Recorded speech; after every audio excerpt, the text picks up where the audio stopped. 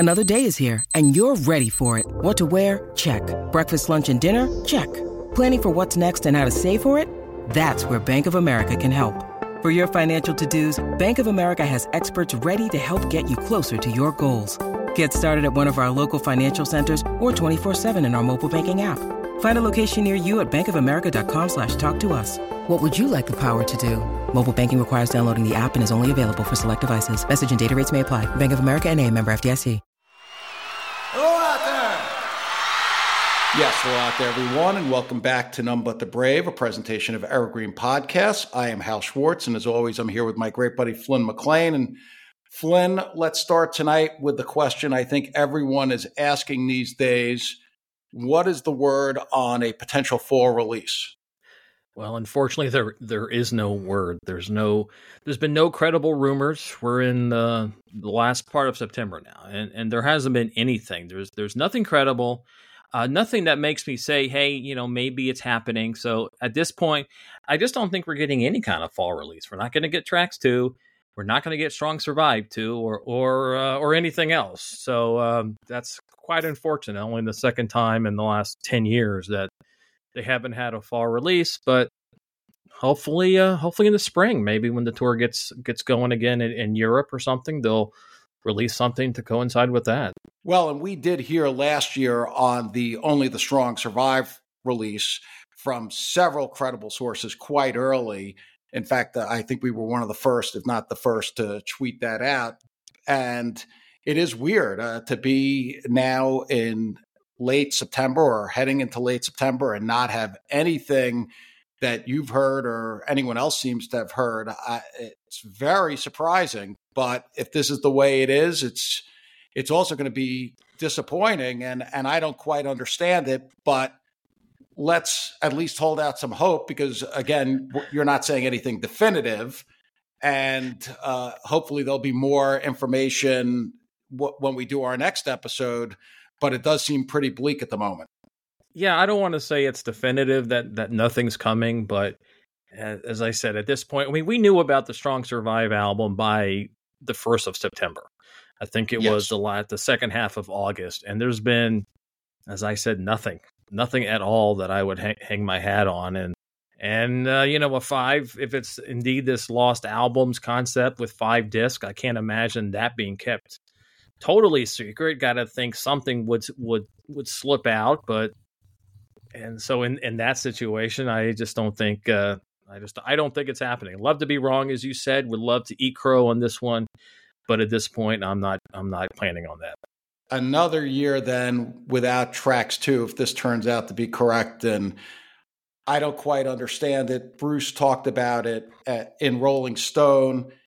He said it would be released in the near future. That was in November of 2022. They even italicized the word near to emphasize it. And by any standard that I'm working on, a year is the near future. If it's not coming out this year, that doesn't seem to add up. But he's also talked about Only the Strong Survive 2 quite a bit. Anyway, let's not belabor this point, and we'll move on to the other current events. But I'm just going to keep my fingers crossed that something develops that we haven't heard yet. Right. And I do expect to get some kind of Nugs release this December. I think with the tour on hiatus now, at least until November, I kind of think we'll get something from them. But I think that may be it for archival releases for 2023. All right. Well, of course, this is the first episode of the main podcast we've done since the announcement that Bruce is suffering from peptic ulcers and all the September dates have been postponed. Most importantly, we just want to say that we hope Bruce is feeling better and that he recovers quickly. And the show we saw night 3 at MetLife, which we raved about in our wrap-up show, little did we know what he's been dealing with. And clearly he's been in some pain. It makes it even more stunning what happened that night. Yeah, it's funny. We were thinking this year that Bruce was no longer superhuman because he wasn't changing the set list and he was doing this and doing that. But then it turns out he really was, at least the last couple of weeks in Foxborough and the Meadowlands, where he apparently was marching through doing the shows with this ulcer and the uncomfortable and the pain I'm sure he had. And And he managed to put on I mean, we didn't see Foxborough the first Meadowlands show, but those second two Meadowlands, they were pretty special, and that's as legendary as we're going to get right now. Yeah, that was pretty remarkable to think that at 74 years old, well, a week or two short at that point, but 74 years old now by the time you're listening to this, and the heat and knowing that he was ill, it's just crazy. The man is really one of a kind. So that's true. We really enjoyed that. Yeah, but the weather on the Friday night was perfect for the show. It was a little bit warmer on Sunday, but that weather on Friday, man, that was legendary right there. Perfect night for a show. It was beautiful, and hopefully everything's going to go smoothly in his recovery, and the tour will resume as scheduled now, which I think is on November 6th. We'll come back to this as there's more news, and again, we just hope he's feeling better. With that, should we return to the Rising Tour? Absolutely. Let's get back to it. So when we last left off, we were in Buffalo, and then they took a very short break, only a week, and the tour reopened in European arenas, which of course has been unusual in the reunion era. And they did basically a week of shows to help promote the following summer's stadium shows that were going to be upcoming.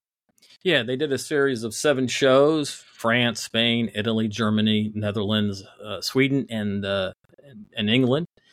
And a lot of people consider these shows to be among the highlights of that tour. It seemed like the European audiences combined with the small arenas that, as you said, they're not used to playing over there, just made for a very special vibe. And I know there are some people who claim that that London show at the end of this European leg, if you want to call it a leg, is amongst the best that he's done in the reunion era.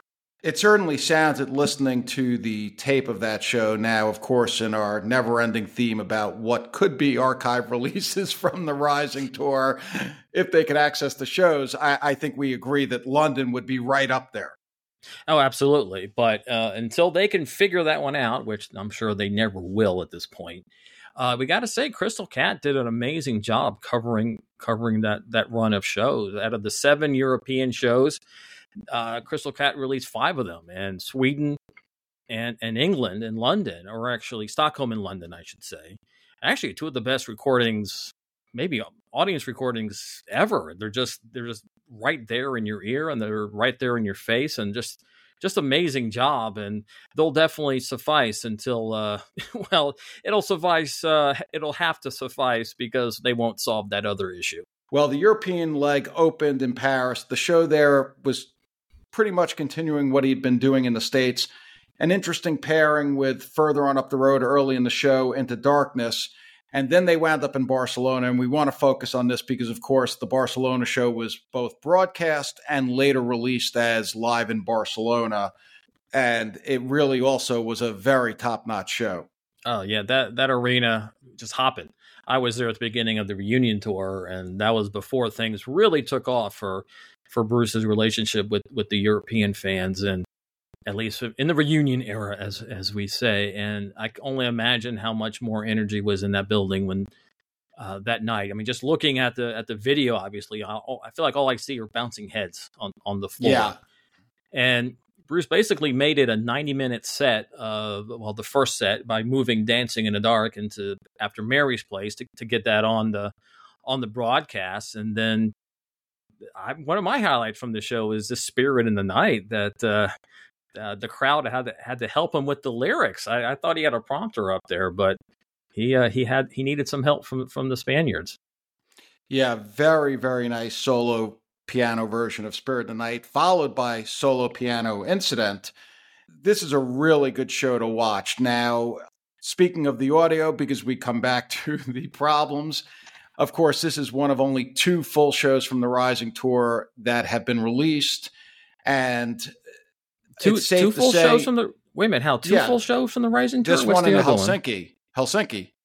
Oh, yeah. I kind of forget about that one. Okay, so there's one that was a DVD and one that was a Nugs release, of course. And okay, I always forget about that. It's fairly safe to say that the audio on the Barcelona release, unfortunately, has been highly criticized, would you say? Well, including by me. I was expecting an audio quality similar to live in New York City, where you can hear every little instrument and every little nuance. But no, this one actually kind of sounds like an audience recording to my ears. I actually feel like all the Crystal Cats from this leg sound better. But I guess it does capture the energy in the building that was over the top. But still, I was hoping for something more conducive to repeat listening. And as far as the shows that are released, Helsinki, as we know, is a pretty vanilla type of show. This really is a standout show. As we're talking about, the theme of this week was that the band was really on fire. I think because Bruce knew that this was going out first on TV and then would be released. This was a big performance. And I think most of these videos are on Bruce's YouTube channel. And when you watch Born in the USA and Land of Hope and Dreams, exactly what Flynn is talking about, the crowd response is just so big, and it makes an impact. The band was great at this point, and I think, except for the first couple of shows of the tour, as we were talking about in the last episode, that really was something that was a nightly event, both in 2002 and 2003. We did a roundtable with E Street Radio about, 12 years ago, 13 years ago now, where we talked about the reunion tour. And I think you and I both ranked it as the best one of the reunion era at that point. But there are a lot of people who think that this stretch of the Rising tour just blows the reunion tour out of the water. And, there is an argument here. I will say that, especially when you got this kind of show. And one thing I do want to point out is that with the placement of Dancing in the Dark after Mary's Place, I kind of opened that slot in the encores, and you get a hell of a performance of Night. Night, Ramrod, Born to Run makes for a really good first encore. Yeah, obviously, if you've never seen Live in Barcelona, we highly recommend it. And talking about it actually makes me want to go back and look at it, because I don't think I've seen it. I certainly haven't seen it straight through in a very long time. Occasionally, I'll pull up the YouTube videos. And which are the two shows that aren't out by Crystal Cat? Because I know I've heard the show from Stockholm. Of course, I've heard the show from London. Have we heard the show from Bologna? Not from Crystal Cat. There is a recording of it. It's nowhere near Crystal Cat quality, but it's out there, and it's kind of a fun little stand on it, which was a tour debut, as Roy had a little boogie woogie piano solo to lead into the song. And I remember that being a pretty fun one when I was putting my compilation from this tour together. I love that boogie woogie. Bologna actually had a cool combination of You Can Look and No Surrender between Sunny Day and Worlds Apart. Definitely a little bit more interesting than Promised Land, at least to me at that point. I do recall hearing the show from Rotterdam. Now, that had a really cool version of The River. Yeah, it was a solo guitar version, actually, a solo acoustic, and I don't think it's ever been played that way since. But one thing I do want to point out about this run of shows is that he was doing many of these shows. He was doing two solo songs between Miracle and Into the Fire, and at this Rotterdam show, he had done For You on piano before doing The River on guitar. But going back to Berlin, the previous show, he did Promise, The Promise, into Incident. And then looking ahead, in Stockholm, you had Incident and For You. And then in London, you had The River and Incident. So it was a pretty interesting run where he was really exploring that, kind of obviously foreshadowing of the Devils and Dust tour. Yeah, that's actually a very good point. I was thinking about that as you were saying all of that. The other notable performance from these shows, I always remember at the Stockholm show, he drops in a version of Gloria between Badlands and She's the One. And it cracks me up because for like half the version of Gloria, the crowd is still doing the chant from Badlands. I don't even know if they realize that Gloria is being played. It always cracks me up when I listen to that.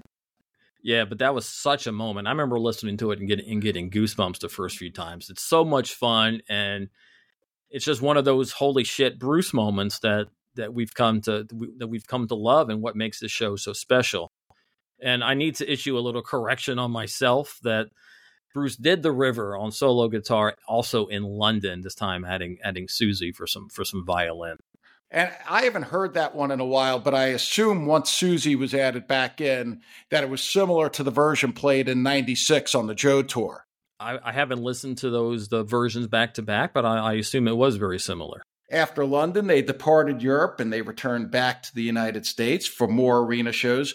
First, Bruce did a guest appearance at the Trade Winds for that year's Light of Day show. And then I think he flew overnight because that was on November the 2nd. And they had a show in Dallas on November the 3rd. Maybe he flew out early the next morning. But whenever he made it to Dallas, they played a show there. They were continuing what they had been doing for that period of time. The one notable thing in this show is that they tour premiered I Fought the Law, and Don Henley guested on stage with the band. Yeah, so let's make sure we get that in there for our friend Kirk, who was at the show, and so that was the lone version of I Fought the Law. Yes, that's between a good call. Between 1984 and 2008. But so he did it with Don Henley, a pretty standard version, and then they ended the show with Working, which was always a fun one. Actually, I thought it was more fun this tour than it was on the reunion tour. But anyway, the second stop was in Houston just the next night. And that included a pretty cool version of Atlantic City, as well as Bus Stop, and a solo piano version of For You. And then, unfortunately, Clarence had a little emergency with his eye. He had a detached retina. So the shows in Austin, Columbus, and Indianapolis all had to be postponed. Now, the interesting thing about the Austin postponement is that they went ahead and scheduled it for March 2nd of 2003. And that was the first indicator that there was definitely going to be more U.S. shows in the spring of 2003. So that was kind of a big deal. Following that set of postponements, the tour resumed on November 12th in Cincinnati. And to discuss that show, we're going to bring in a very close friend of the show, Dr. Jason Berkeley, who was in attendance that night and also impacted the set list. Jason, I know this is a big deal for you. Welcome to the show. Thank you, guys. I appreciate this. Been waiting for this a long time. Well, this is a great opportunity to have you on, considering what you did in the encores or how you impacted the show. But I want to first start off with the opener, American Skin. I think that was the first time he'd ever opened a show with it. How did that go over in the arena? Well, again, it's been now 21 years, which is hard to fathom right now. But it was one of those moments where I don't think a lot of the people in the audience really knew the significance of the song. And I also vividly remember there were some people that had turned their back to Bruce while he was playing. And that didn't make sense. And of course, after the show, I called Hal and he clarified it for me, that there were just some people that were just put off by him commenting on that in a song. But it was very quiet. Obviously, it was the show opener, so it was one of those situations where I don't think people were expecting it as well.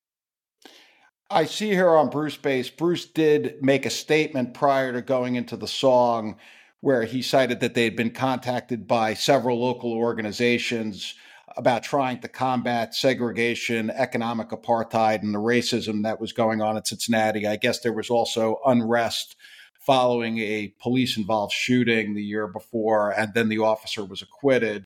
And he spoke very eloquently about it before launching into the song. But as we know from The Garden, there are certain people who don't want to hear that message. Yeah, correct. It was. I think that same feeling and notion was carried over to Cincinnati. And in fact, I remember we were outside of the arena listening for the sound check, and I didn't hear him even sound check the song. So I was kind of taken a bit back when he started playing it. I wasn't expecting it. And it was one of those, as we've seen over the last few decades, those poignant Bruce moments where it just kind of hits you when you're not expecting it. After American Skin, the show proceeded pretty normally for the period. The encores opened with that new guitar version of Dancing in the Dark that we discussed in the last episode, and then certain things happened. So why don't you tell us what happened after Dancing? Okay, so I have to back up a little bit. Driving down with my friend John from Detroit, because I'd flown into Detroit, and we would usually do the circuit of shows around the Detroit area, whether it was Chicago, Cincinnati, Cleveland, etc. We were driving down there. I kept saying, I got to hear I'm a Rocker.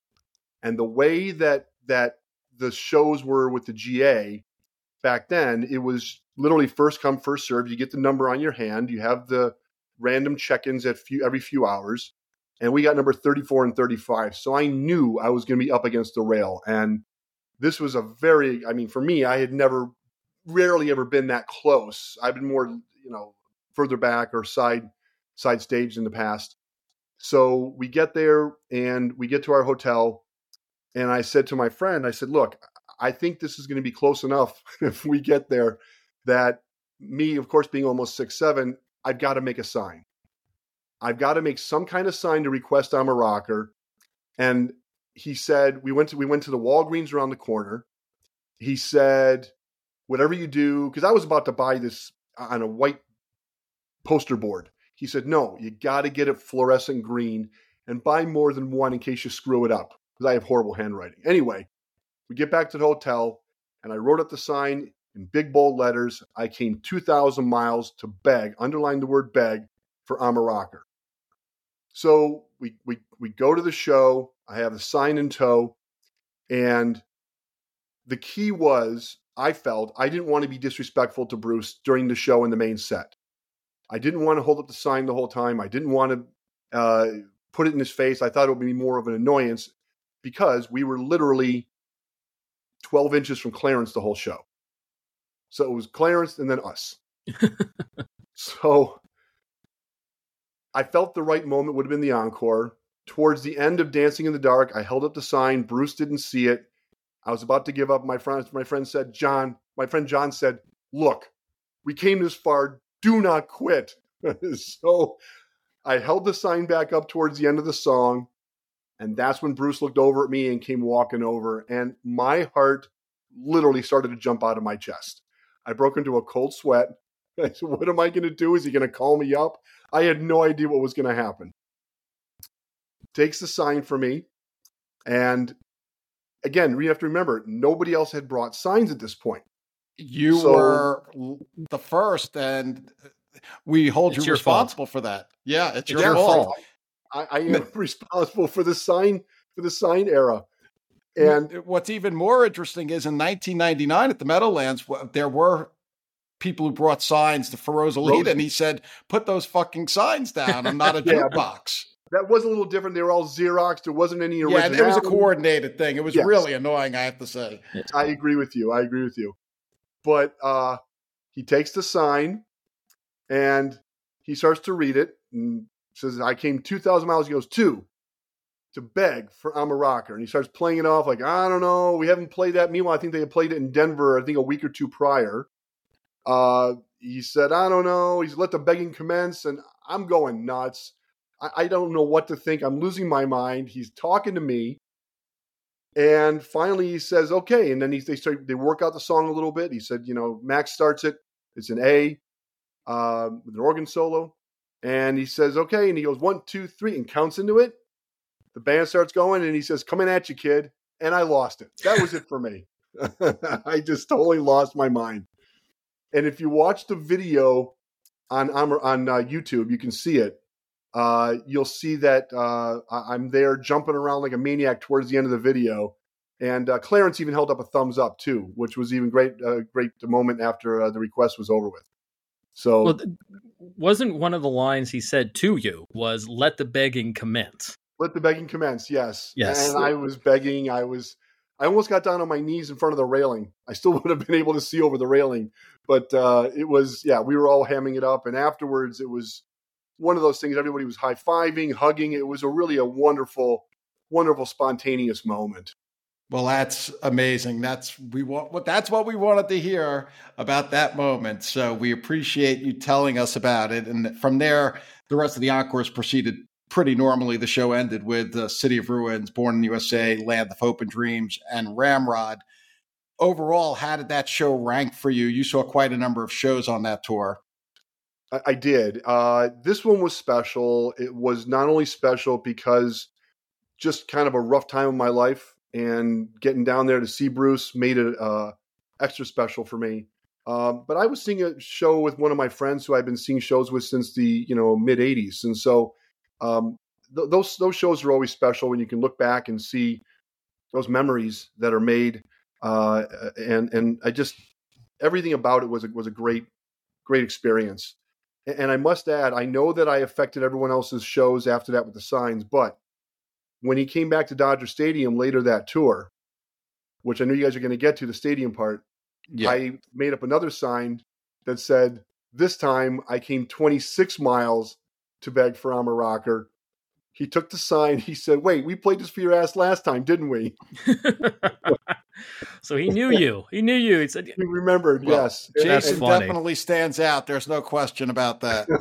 And in fact, I think if I remember, Hal said that kind of saved that part of the show. I'll let you get to that part. We're going to get to that show in the next episode because that was an amazing leg.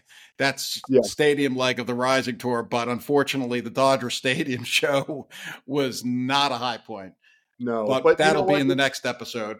The key to the whole sign thing, I always looked at it was wait till Bruce and the right moment. Unfortunately, people resorted to waving signs the whole time. In fact, in front of us, there was a guy one time that had a sign that said, "Susie's making me woozy," in front of me and Hal almost the whole show. That's the greatest sign of all time. Come on now.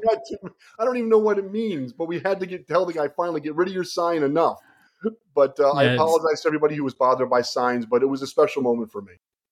All right. Well, thank you so much, Jason, for joining us. We're glad that you finally made your first appearance. It won't be the last. Thank you. And there'll be a lot more to talk about in the future. All right. Appreciate it, guys. Love the podcast and keep up the good work. Thank you. Thank you for coming on. Thanks.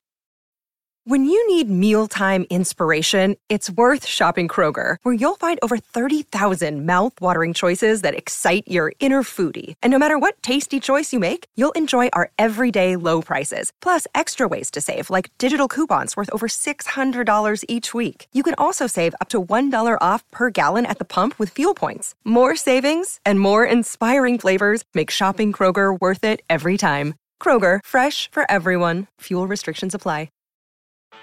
Bowie, Dylan, Marley. You've heard the names and maybe you've heard their songs, but what about the stories behind the records that made titans of music like these so universally loved and important? Join me, Josh Adam Myers, host of The 500, as each week I go through a different album from Rolling Stone magazine's 500 Greatest Albums list from 2012 with an incredible lineup of comedians, actors, and musicians talking about how the music has impacted their lives. New episodes of The 500 come out every Wednesday. Listen now wherever you get your podcasts.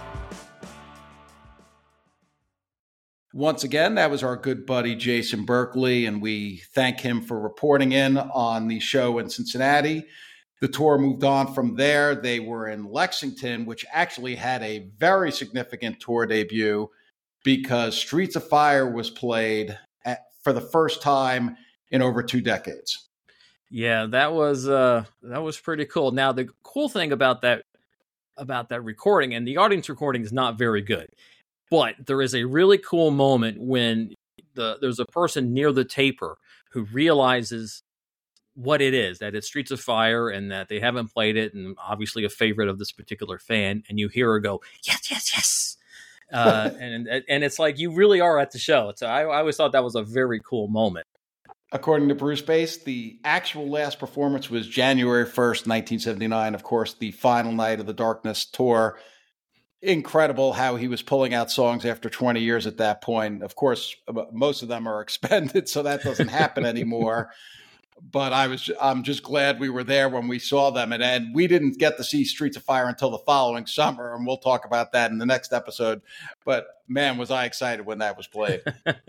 Yeah, it did sound pretty cool. I don't think I saw it that summer, but saw it when I saw the Darkness album. But anyway, that's moving ahead a few years. The next show was in Greensboro, North Carolina, and actually I was there. I brought my parents and my uncle, and we were a little bit late. We missed the first few songs. I think we got in during the Fuse, but it included a really cool version of Cadillac Ranch, and I really loved that version of Incident on 57th Street. And very solid show. Not one you would look to be in excellent, but it was solid. I was like, damn, this was a really good show. So I'm glad my parents and uncle got to enjoy that one. And from there, the tour moved on to Birmingham. Pretty standard set list. There was one tour premiere, that was Darlington County, but I think the most notable thing from this show is the guest appearance of Emmylou Harris on My Hometown. Yeah, and it was an acoustic performance, so it was pretty low key, and I got to say, a little disappointing that that's the song they chose when the next summer they did an amazing version of Across the Border at Giant Stadium. But still, I guess it was beautiful in its simplicity. I don't think I've ever heard that. Is that available? Yes, it is. It's on my compilation. Oh, it's been a long time. Sorry, since I listened to your compilation. Oh, it's okay, Hal. That hurts, but okay. Then they went to Orlando and the Florida run. Bruce obviously caught some kind of inspiration or something. 3 tour premieres in Orlando, big ones. Sane in the City, Human Touch, which always sounds great when played with the band, and the Detroit medley. Yeah, this looks to be one of the better set lists of this leg. And not only do you have those 3, but then you also have Candy's Room, a solo piano version of The Promise, and Darlington County again. I made a good twofer with Saint in the City, and then they went on to Miami, and then they had 4 more tour debuts: Out in the Street, So Young and in Love, If I Should Fall Behind with Dion. And for me, possibly the best version of Because the Night that I have ever heard, because Bono and Dave Stewart of the Eurythmics, joined Bruce on stage for it. And there's a moment in this performance when Bono, he takes over, and it sounds like he's singing some different song. It was I guess it was the melody, but it wasn't the lyrics, and it was just a holy shit moment for me. Again, goosebumps while listening in my car. That's a great version of the song. And Bono is prone to doing that. You know, he does those little snippets, and it could have been from any song. I mean, he's constantly using other people's lyrics. He makes up his own lyrics. Who knows exactly what was going through his mind there, but he really added to that version of the song. Oh man, that's just incredible. And then Big Pussy. Dave Stewart is also big time on that one. Yeah, his guitar work is pretty fun. It's a lot different than what you usually hear from a Springsteen stage, so that adds a little uniqueness to it as well. And as I was saying, Big Pussy, Vincent Pastore himself came out and introduced the band for the encores where they did the tour debut of So Young and in Love. And then you had Dion coming out and doing the doo-wop version of If I Should Fall Behind. So it was a night of guests, and it made for a really special show. Yeah, that version of If I Should Fall Behind is outstanding. Yes, it was, but little odd sequencing going from Glory Days to Fall Behind back to Born to Run. So a little pacing issue. You thought he would have done it earlier in the encore or after Born to Run before City of Ruins, but that's where he did it. And it still worked. We'll cut him a break because that was a really good show. Then they moved on to Tampa. Twist and Chat was a tour premiere there. Atlanta followed Tampa. There was another tour premiere, Where the Bands Are. And then they came to Pittsburgh, and yet again, there was another guest appearance. This one with the expected local boy, Joe Grishecki, joined them on stage. And they did Code of Silence. They did Glory Days with Joe and Johnny Grishecki. And also Joe was out there for Born to Run. Okay, and then there was a solo version of Youngstown, and that was a tour debut as well. Yeah, so that was also really nice. Yes. He did that in the typical solo slot between Counting on a Miracle and Into the Fire. It was interesting how he used those slots on the Rising Tour. And if you look at even bringing it to 2023 for a moment, in terms of the endurance and giving the band a rest, we know he's done a couple of solo acoustic songs for all of the tour. Well, obviously, I'll See You in My Dreams was dropped at the last show. But it seems like he could incorporate more of this into the current tour, give himself a little bit of rest, obviously give the band a rest. And I think it would work really well, especially if those slots rotated and it was sort of a surprise every night. What do you think? Well, you're not going to get any disagreement from me here. That's for sure. I guess he did some solo stuff back on the Wrecking Ball tour in 2013, and some of the vocals did sound a little bit labored. So maybe he's worried that would happen. I remember the version of Real World was a little bit iffy there. But yeah, anything for variety in 2023 is and I'm there. After Pittsburgh, the tour rolled on. They went to Toronto, which had a pretty standard set list. Neither of us were there, but you were present for the next two shows. Yes, December 8th in Charlotte and December 9th in Columbia, South Carolina. And yeah, Charlotte was a very solid show. You had Where the Bands Are. You got a good version of Backstreets in there, but it was Columbia the next night, which really delivered. I remember we were thinking that it was one of the best shows of the tour. And I was talking with people who had seen a lot of shows. It wasn't like they had seen 2 or 3. But you had the tour debut of My Love Will Not Let You Down, which worked perfectly after No Surrender. And then you had the Growing Up in the unusual spot between Promised Land and Worlds Apart, and the tour debut of This Hard Land, plus the Detroit medley and the encores, and all of this. I mean, it was just phenomenal. And one more little detail is that it was the first show that he brought back the harmonica on She's the One since like 75. And that became, it was such a cool moment when he did that first time. And then he continued doing it. And unfortunately now it's pretty much rote. But that first night he did it, that had us all of us tingling. It was smoking hot. Now, I said you saw 2 shows in a row. Really, because you then met up with me, and you also attended the taping of Late Night with Conan O'Brien, and then we also together saw the Albany show. So you basically saw that whole week. Yeah, I took a week off from work and just went from down to South Carolina all the way up to Albany, New York. So yeah, it was quite the week. Put a lot of miles on my car that week, but all right, but it was worth it. Let's talk about Conan, because let's this really was a great night. A bit of a surprise that it turned out as big as it did. To set the stage, we had actually, a lot of people, not just you and I, but a lot of people in the community had been tipped off that Bruce was going to be doing this. And we all called in to the Conan ticket line or whatever the process was and asked for tickets for that specific night, which is an important fact because the show is being taped. And we were very fortunate because we were placed in the front row. And in fact, we became television stars that night. But Bruce had no idea who was in the audience. And when it came time for his performance, he did sort of like a mini Christmas show like he'd been doing at Convention Hall, but here at 30 Rock. And he opened, the first song, I shouldn't say he opened, it wasn't a real concert, but the first song was Kitty's Back. And about half the way through Kitty's Back, what happened?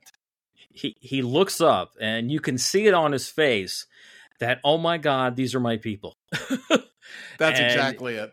And from there, I think it actually probably, I would like to think that it comforted him in some way to know that doing Kitty's Back here, a very obscure song. It's from the second album. It's never played on the radio. And he's doing it on late night television, on network late night television, but he knows that his people are there and they're loving it, just like, as you said, we did at the Asbury holiday shows. You can actually see it if you watch this back, and it's obviously on the internet.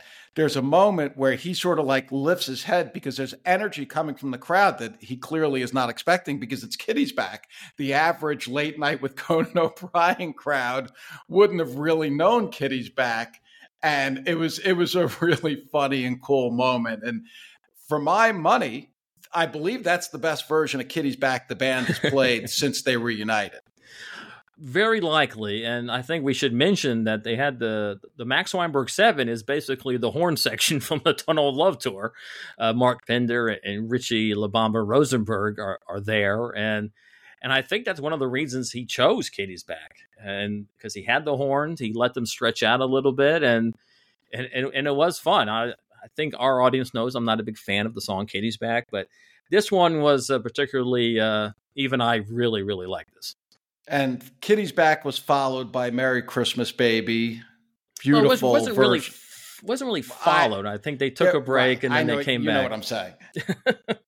Yes. But yes, they took a break. They came back. They did Merry Christmas, Baby. And this is where some of us, especially me, Claudine, our friend Gail, got some real major FaceTime on TV because Bruce, once realizing who was in the crowd, and it was a lot of people that he recognized. Stan was there, and the song, well, they had a lot of fun with it. He gave gifts to Conan O'Brien. He gave Max a blow-up doll with a joke that I actually don't think would fly in 2023. For those lonely nights on the road. And then he came out and he started throwing us candy canes, and he came all the way up into the audience, standing right next to us. And you can view this all on TV. It was a really great moment and a lot of fun. It was amazing. And again, it brought some of the Asbury holiday shows to Conan O'Brien on network television. So people who weren't able to see those shows got a little bit of a nice taste with this one. It was really, really good. And then the next day we went up to Albany, snowy Albany, and we saw the show there. And I had not seen a show at that point for several months. And Albany was a very high quality show. I remember it felt different than the shows I had seen earlier. When was the last show you had seen? Was it Vegas? Pretty sure. Or LA? It was, I believe it was San Jose. Okay. All right. So San Jose was after LA. August. Back in August then. Yeah, I did not see a show from August to, I believe, December, because he was in the Midwest and that was just the way it worked out. So I felt that this show had a different type of energy in a way, even though, of course, it had the major foundations of the Rising set, especially with My Love early in the show. And if I recall properly, was that the night, did he respond to something that occurred during Empty Sky? Right. I'm looking at the set list. Darkness was the response to cheering during Empty Sky. Yeah, they were reacting to the line An Eye for an Eye and Empty Sky. And we need to put some other context in here, and that's that we were the United States was basically on marching towards war with Iraq, and there was quite a cheer for that one line. And then after You're Missing, Bruce came out and said, "All right, revenge will get you nowhere," and he launched into a ferocious version of Darkness. And so that was his statement about that, and a lot of different perspectives on what was happening in the United States in terms of that run up to the war.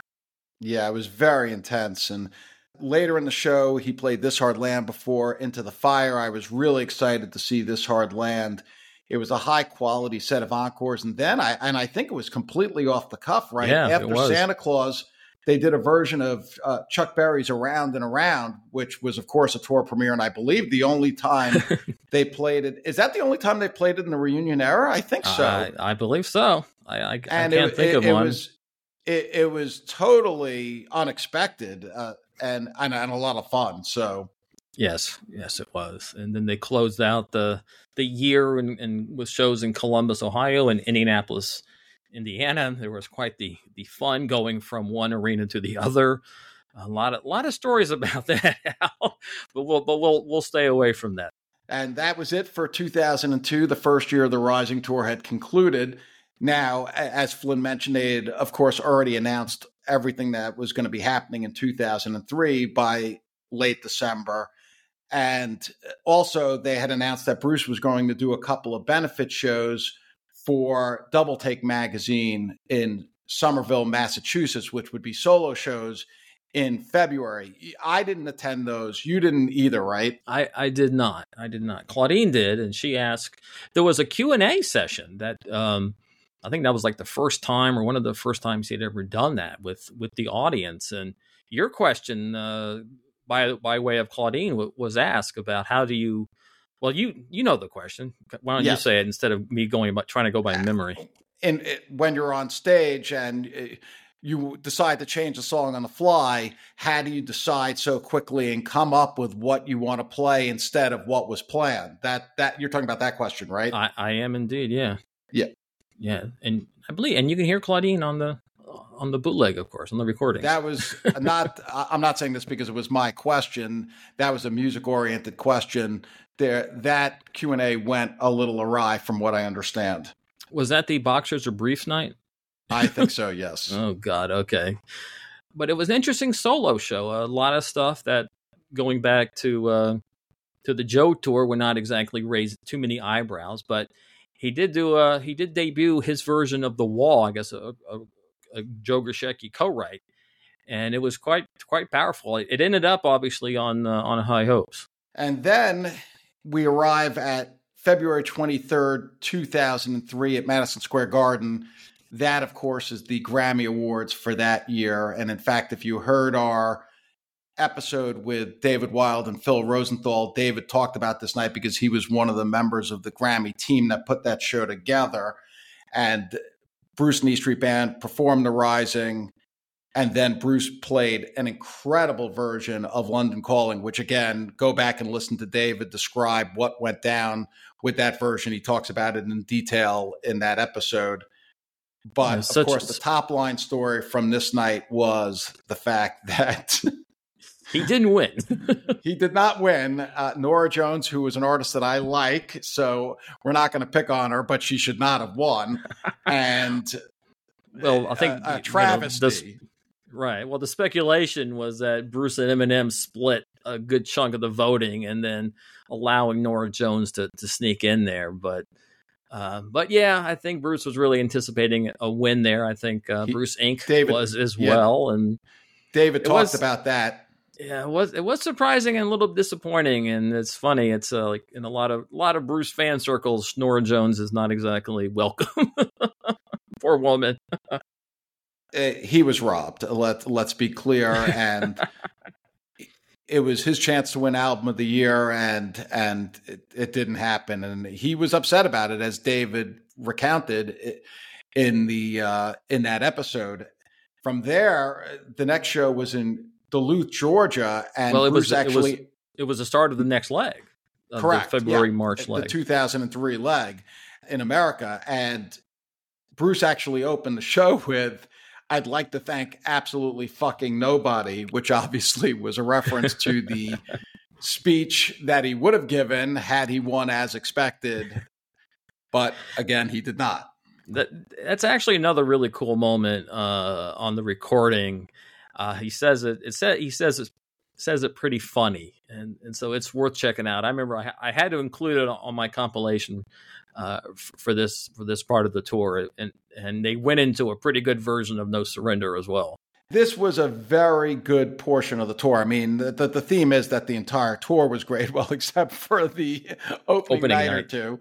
Yeah, but they were on a level at this point that you could go see any night, and you really were seeing the E Street Band at their best. And that continued in Austin, where they went next.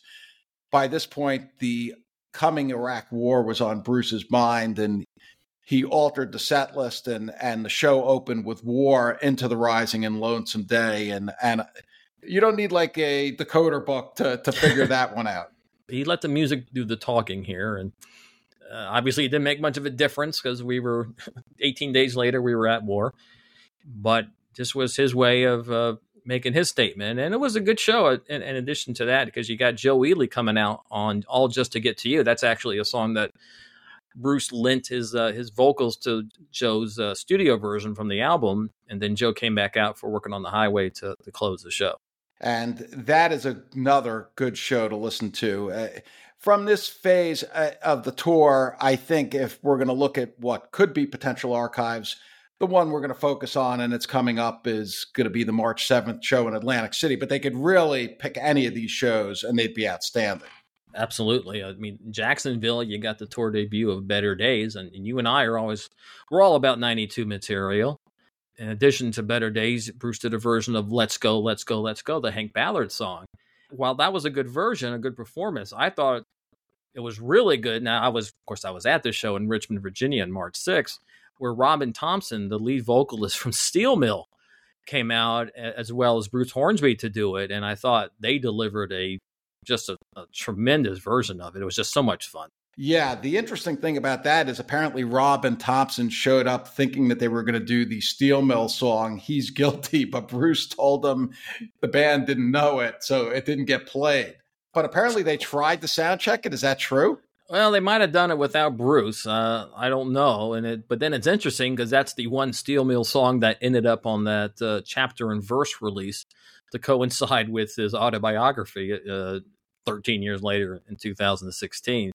But yeah, that would have been mind blowing. That would have been really freaking awesome. But no, not to be. And next was Atlantic City, March 7, 2003. Now, this is actually my pick of the best show I saw on the Rising Tour. We're going to talk next time about the stadium leg, and there were some great shows there too. But this, to me, in that small building in Atlantic City on that snowy day it's very hard to top. And speaking of fan recordings, this one has probably the greatest audience recording that anyone has ever captured.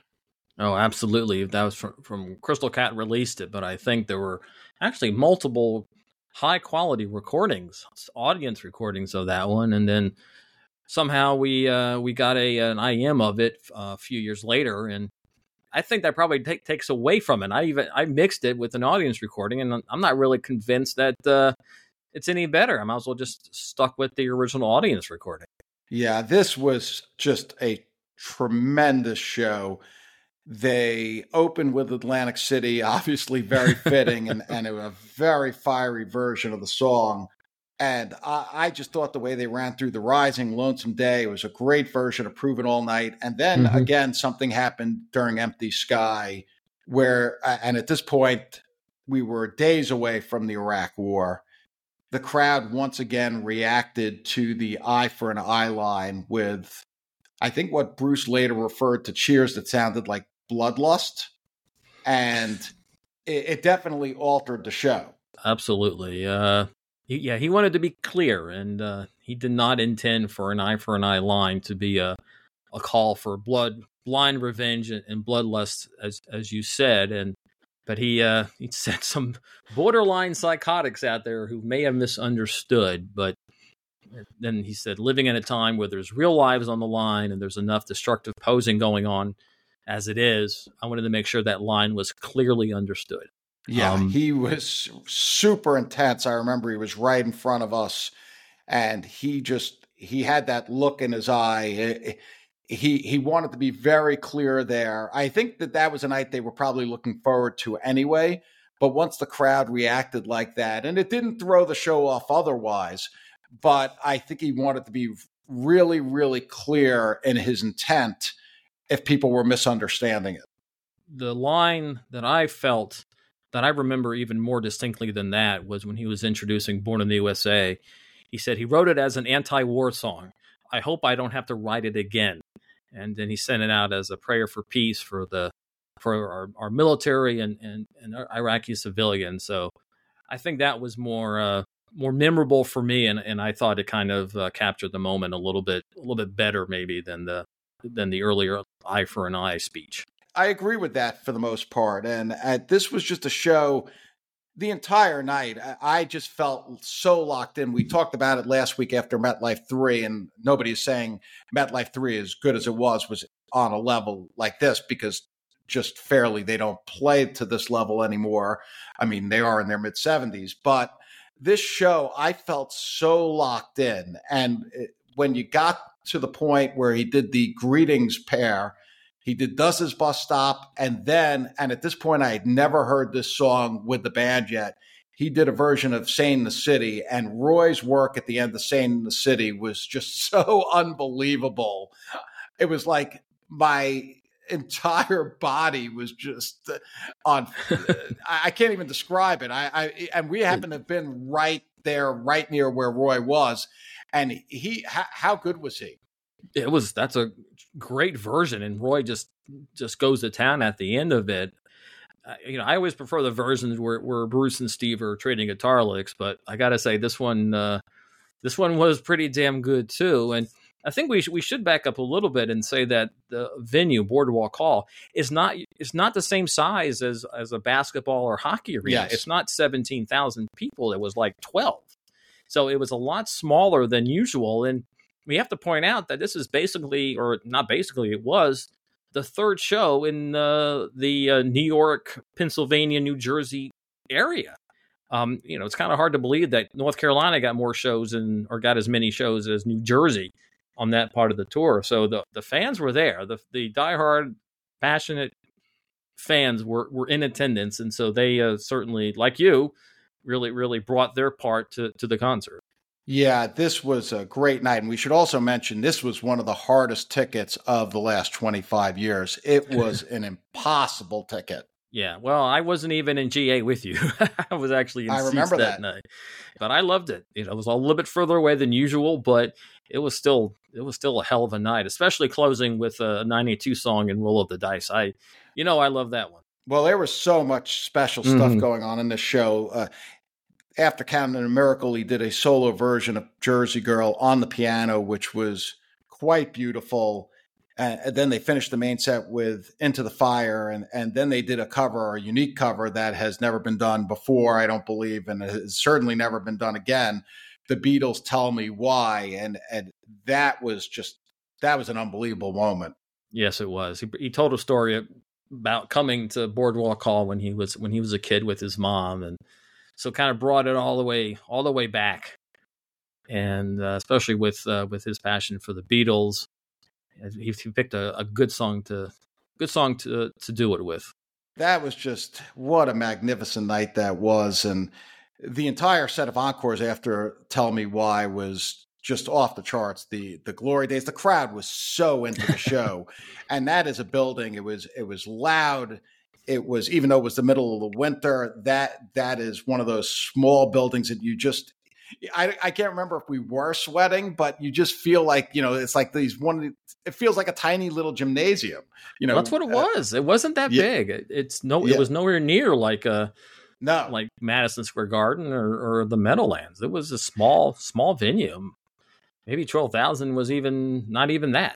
The last thing I remember about that show, when he closed with Roll the Dice, shout out to our friend Sue, who had a pair of dice, figuring that he might play the song there, and she threw them on stage. To this day, I don't know if he intended to throw them back to her or if he just luckily threw them in our direction, but they basically came right back to her from Bruce at the end of the song. And then some guy jumped up and grabbed them basically out of her hands. And I leapt up and I said, nope, that's her dice. And I grabbed them and gave them back to her. Oh my God. That was a rude, that was a very rude individual.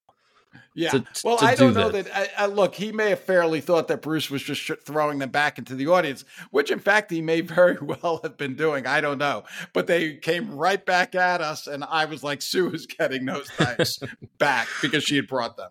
Oh, very cool. I'm glad. And I'm sure she still has them to this day. I think she does. Yes. All right. Ready for a head-bangingly good time? Dive into the world of heavy metal with the Brutally Delicious podcast. Here, we don't just talk music. We welcome you into our heavy metal family. Join us for candid chats with legends and rising stars. We go beyond the typical interviews, exploring raw emotions and the life-altering impact of heavy metal. So whether you're a diehard metalhead or just curious, join our family and let the headbanging begin with the Brutally Delicious podcast. From Atlantic City, they moved up to Providence, Rhode Island. And again, more anti-war sentiment, opening with the song War. And what I remember hearing about this show, now I didn't go, but I heard this version of Spirit in the Night was incredibly fun, and that there was a lot of groping going on amongst people in the front row as Bruce kind of laid on the stage there. Yeah, I was back in LA by that point. I don't really think I know much about that show. Now, the Rochester show that followed, I listened to a bunch of times because I thought it was a really cool sequence show. There was Blinded by the Light between Sunny Day and Worlds Apart. And then a very interesting sequence of songs, Nothing Man in place of Counting on a Miracle, followed by Backstreets, followed by Night. And then the set closing with Into the Fire. That's a pretty unique run of songs there for this tour. And then to top it all off, he also did Fire in the encores, oddly, after Land of Hope and Dreams and before Dancing in the Dark. Yeah, I think that's another small building. And I think that the fans were really, again, in concert with Bruce. And I think there was some signing request or something, somebody yelling it out. But yeah, I don't think it was really rehearsed, but they did it, and sounded like it was incredibly fun. I remember a bunch of our friends telling me that was a really great show also. And with that, they were done in the States for that period of time. And they were going off to Australia. And once again, they did not take a long break. There was only 9 days between Rochester and the first show in Melbourne. By then, hostilities had broken out in Iraq, of course, and the shows in Australia would change because of Bruce wanting to comment on the current events. And when he arrived in Melbourne, the first show now was opening with Born in the USA acoustic Into War, which, again, you can't mistake that message. Not at all. It was actually March 20th, which was the date of the first Australian show in Melbourne. That was the start of the war. Missiles or bombs had started dropping by that point. So he came out and, again, made his musical statement with the acoustic USA and into the full band war. And then No Surrender can't be ignored there either. So it was he had an agenda there, and he let it be known. He did. And from there they went to Sydney. For this show, we're going to bring in a good friend because we want a little bit more color. There were some unusual events that occurred. And with that, we welcome to the show Bill Donahoe. G'day, fellas. How you going? Good to be chatting. Oh, Bill, it's great to have you. Yes, thanks so much for joining us. So Sydney was a very interesting and unusual show because of a series of power outages, right? That's correct. Yes, it's we had 4 of them actually. There were 4 power outages, and again, probably something I've never seen in any other concert. And I think it really did impact on Bruce in a very, very strong way. He mentioned it quite constantly, obviously, throughout the show. He mentioned it at the next Brisbane show. And then even when he came back, eventually came back in 13, it was part of his press conferences. It sort of got discussed. So it was obviously a show he didn't forget for a long time, and probably still hasn't. But it was an interesting night. When the power outages did happen, you could hear the drums. Obviously, kept going, and all the other amplified instruments were off, but the crowd kept going. I mean, the first power outage was during the second song, which was War, and the crowd kept going with the chant. And I remember Stephen and Clarence running across the front of the stage. Bruce had gone off to see what was going on, and Steve and Clarence are running around just getting the chant going and clapping, and that whole war, what is it good for chant just kept going during the power outage. Power came back up, band kicked back in, and they finished the song. Did they start the song over, or did they just kind of pick up at some point? I think that one they might have started over, I think, but I think they just picked up with the chant and then kept going. I think the rising, it was a little bit later in the song, which was, I think, the 4th song of the night, the second power outage. It happened towards the end, 3 or 4 minutes in, but then the Lie, Lie, Lies sort of kept going, and they picked up with the Lie, Lie, Lies and finished the song. So the audience kept it going then. The audience kept it going, and I think the band members on stage kind of, kept the sort of vibe up. And I know there's a recording of that show that circulates, but unfortunately the taper paused the tape during those power outages, which was again an interesting thing to do. Maybe he was worried about how long they were going to be out for and how much tape he had, but I think it was a DAT recording that he had. But yeah, we don't get to hear that, unfortunately, and there hasn't been a second tape of that Sydney show ever surface. Did you tell me earlier that it was raining that day? It had rained earlier in the day, so it was threatening to rain. It hadn't rained that night, and I think it did rain on the way home, but it was windy. So again, that recording, that the fella that I know recorded it was up in the stands. It was a cricket oval, so it was a very big oval. It was a circular oval. The stage was at one end.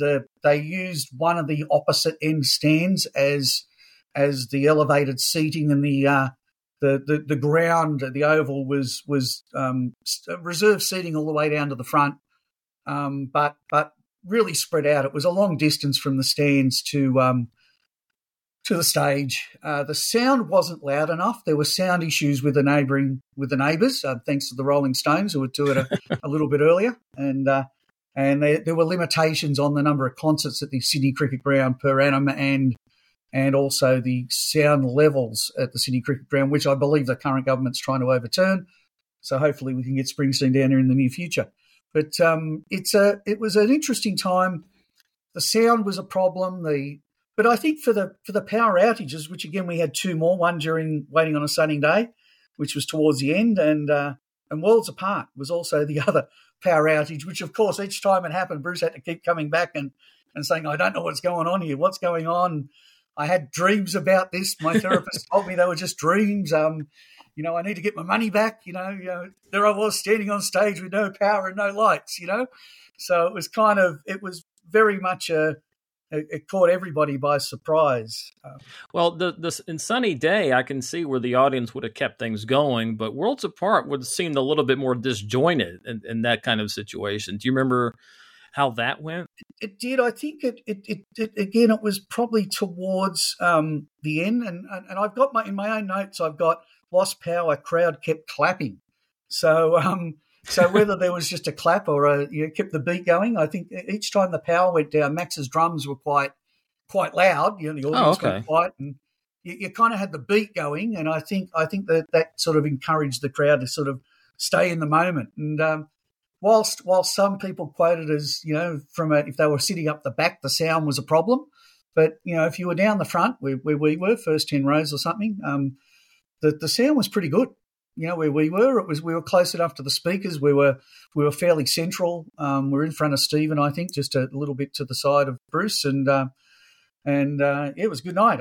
Once again, that was our friend Bill Donahoe giving us the on the spot reporting about the Sydney show, which included those interesting power outages, which I don't think Bruce forgot for quite a bit. And then there were 2 nights in Brisbane, and again, same kind of thing, opening with Born in the USA Into War, but the first night had Jungle Land.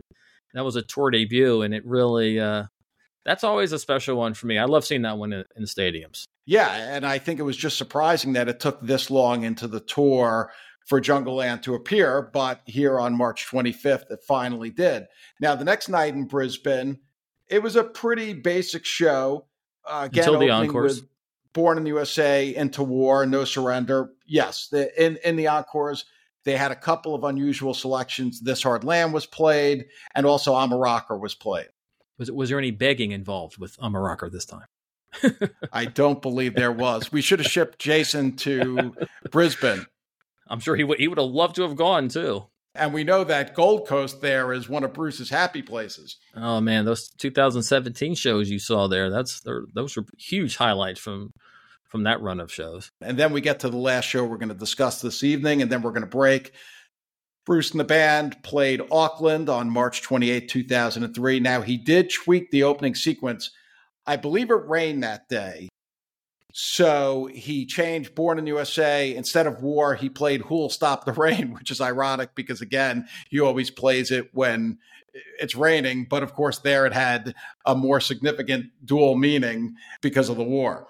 Right. And apparently, I heard from Bill earlier that the rain actually did stop. So Bruce's superpowers were once again on display when it came to this song and weather. Yeah, and this was the one show they were playing in Auckland. He played a very representative set of the Rising tour.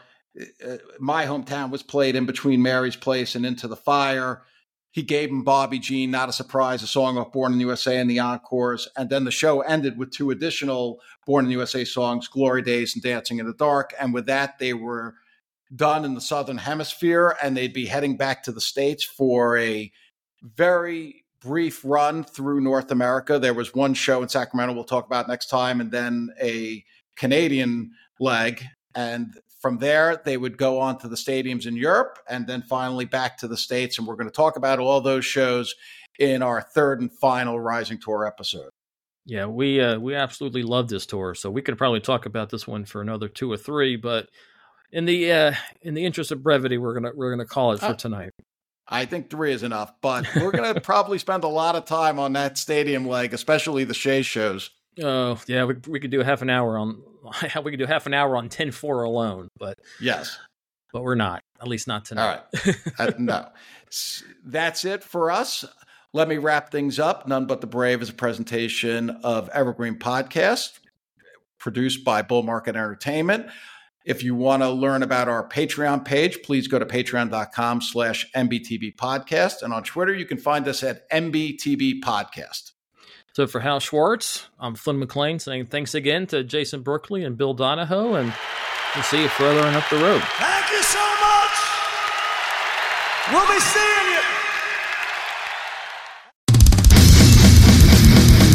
you. Ready for a head-bangingly good time? Dive into the world of heavy metal with the Brutally Delicious podcast. Here, we don't just talk music. We welcome you into our heavy metal family. Join us for candid chats with legends and rising stars. We go beyond the typical interviews, exploring raw emotions and the life-altering impact of heavy metal. So whether you're a diehard metalhead or just curious, join our family and let the headbanging begin with the Brutally Delicious podcast.